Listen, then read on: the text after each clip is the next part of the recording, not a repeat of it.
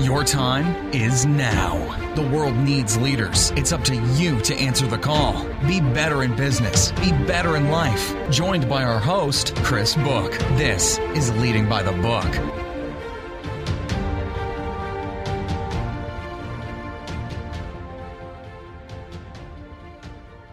Welcome to Leading by the Book. I'm Chris Book. Hope your week is off to a great start here. Thanks for stopping by and spending a little bit of time this week with us. If you want to get in touch with the show, you can find me on Twitter at Chris Book or on LinkedIn. You can also drop me a line on leadingbythebook.com. Of course, we also appreciate it if you subscribe and would love it if you spread the word to all of your friends. Today, we're going to talk about a topic that's been near and dear to my heart for a while, and not always a good near and dear, I should say. But historically, I have been a very big worrier. I've worried about everything in my life. I commonly found myself up late at night doing things strictly because I was too worried to allow myself to focus on anything else, and especially sleep. So some of these things were big, like the health of kids or the fate of a business. And some were small, like air pressure and tires on my car, or finding some lost, insignificant object. I've learned over the years that things are never as good or bad as they seem to be, though. They're never as important as unimportant as your mind tells you they are. So taking a step further, we must operate on an even keel with this mindset if we want to be successful in anything we do. Now, that said, I'm by no means a master of this, and I certainly find myself slipping back into old habits at times. This, though, is much easier said than done, and it's something that we must master if we want to be effective in any discipline. Everyone around you likely has the same advice. They say, don't worry. Well, what does that do? It makes you worry more.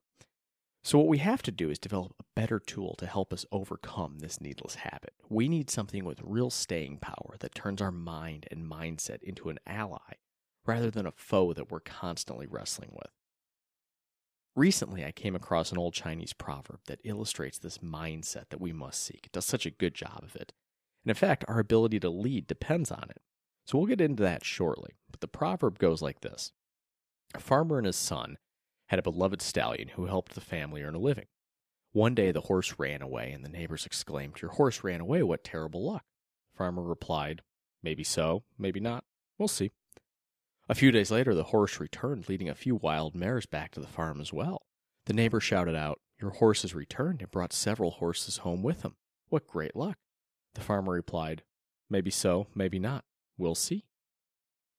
Later that week, the farmer's son was trying to break one of the mares, and she threw him to the ground, breaking his leg.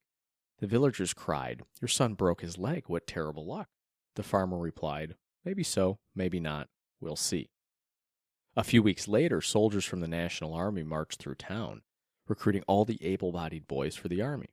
They did not take the farmer's son, still recovering from his injury. Friends shouted, "Your boy is spared. What tremendous luck." To which the farmer replied, "Maybe so, maybe not. We'll see." This is such a wonderful example of how we must approach the daily struggles that trigger worry and stress within our days and within our lives. The worries pull us away from the path on which we're executing in order to reach our goals. If nothing else, though, they keep us from performing well and as clearly on that path as we should be and we need to be. The older I've gotten, the more I realize that our days are filled up with these little traps. Tiny little landmines that try to pull us away from what's important. They're sneaky. They're not always visible. They may not even seem like much, but they're there, and they are always waiting to attack. I've talked in the past about what a tremendous impact Stoicism has had on me personally as well as my career. If you're new to Stoicism, this parable is effectively it in a nutshell. To be effective in any leadership capacity, we must be able to separate emotion such as worry, and be able to detach ourselves from situations. We must focus on the things we can actually impact. It's challenging to pursue this path, but it's the only way to get where we need to be. So from this parable, what did we learn? 3 things. Number 1, emotions are not real. Emotions must be managed. Emotions are distraction. They skew our version of reality. And sure, emotions can sometimes protect us, but seldom do they help us to rectify a situation. more often than not, they're going to divert us from getting done what needs to be done. So manage your emotions and you can manage your way to success. Number 2, control what you can control. Any time and effort spent on the things we cannot impact is futile and wasted. When you find yourself going down these rabbit holes, recognize it and back away. It's simply not productive. And number 3, we must reevaluate our definition of success. Over history, many significant contributions weren't even understood until well after their creator's death. What I've learned is that success, though, isn't necessarily a result. Success is how hard we work, how we prioritize our lives, and how we improve ourselves each day. Bad circumstances, like the ones in that proverb, they're not failures. They're defining moments on our path to success. They're not to be dreaded, but rather appreciated for the opportunity that they will surely bring. Because remember, they're temporary. Things are never going to last forever, and they're never as good or bad as they seem. So from a leadership perspective, which is what we're really ultimately concerned with here, how do we apply this? Well, there are 3 ways here as well. Number 1, your team needs a steady leader. Emotions one way or the other will create an unstable environment. Leaders must remove emotion. Let's say that again. Leaders must remove and must operate without emotion. That doesn't mean you remove empathy. Of course, you need to be empathetic and you need to understand your people and care for them. But it means that you must allow yourself to think clearly, and emotion clouds that. Number 2, leaders must focus teams in times of chaos. That gets us back to controlling what we can control and prioritizing. In business, there are constant distractions.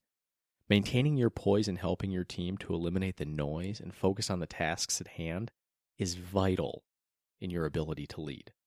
Oddly enough, even when things aren't chaotic, this will be paramount to how effectively you lead your team. And number 3, bad circumstances are just that. They're circumstances. They're not end results. They will pass. So too will good circumstances, though. In your business, bad and good times are going to pass like ships in the night. What you must strive to create is a stable, steady environment to allow your team to operate with as much freedom as possible. Freedom is how your team will do their best work and how you can leverage the full extent of their capabilities to deliver on your team's goals. So you cannot let good or bad circumstances pull them away from that. They're temporary. The more even-keeled you are as a leader, the more free of all of these circumstances your team is, and the better the work they're going to do is. So take a hard look at yourself. How do you deal with setback? How do you deal with success? Do you treat it as temporary, or better yet, something that has no impact on your true success? Or do you let it derail you and pull you away from your mission and your responsibility to your team members? Most of us are probably the latter. We're human. It makes sense. But exercising a healthy detachment and realizing that the only finality in your life is actually probably just death will give you the steady mind and steady hand that will allow you to overcome and thrive in whatever situation you find yourself in. Leaders must be even-keeled. Your team will respect it, your team will appreciate it, and your organization will greatly benefit from it. That's all we've got for Leading by the Book this week. I hope you like the show. Drop me a line on leadingbythebook.com or shoot me a message on Twitter, on LinkedIn. Let me know what you think of it. I hope you can put this to work in your own life because it is tremendously powerful if you can really harness the power of it. So until next week, wishing you all a wonderful week.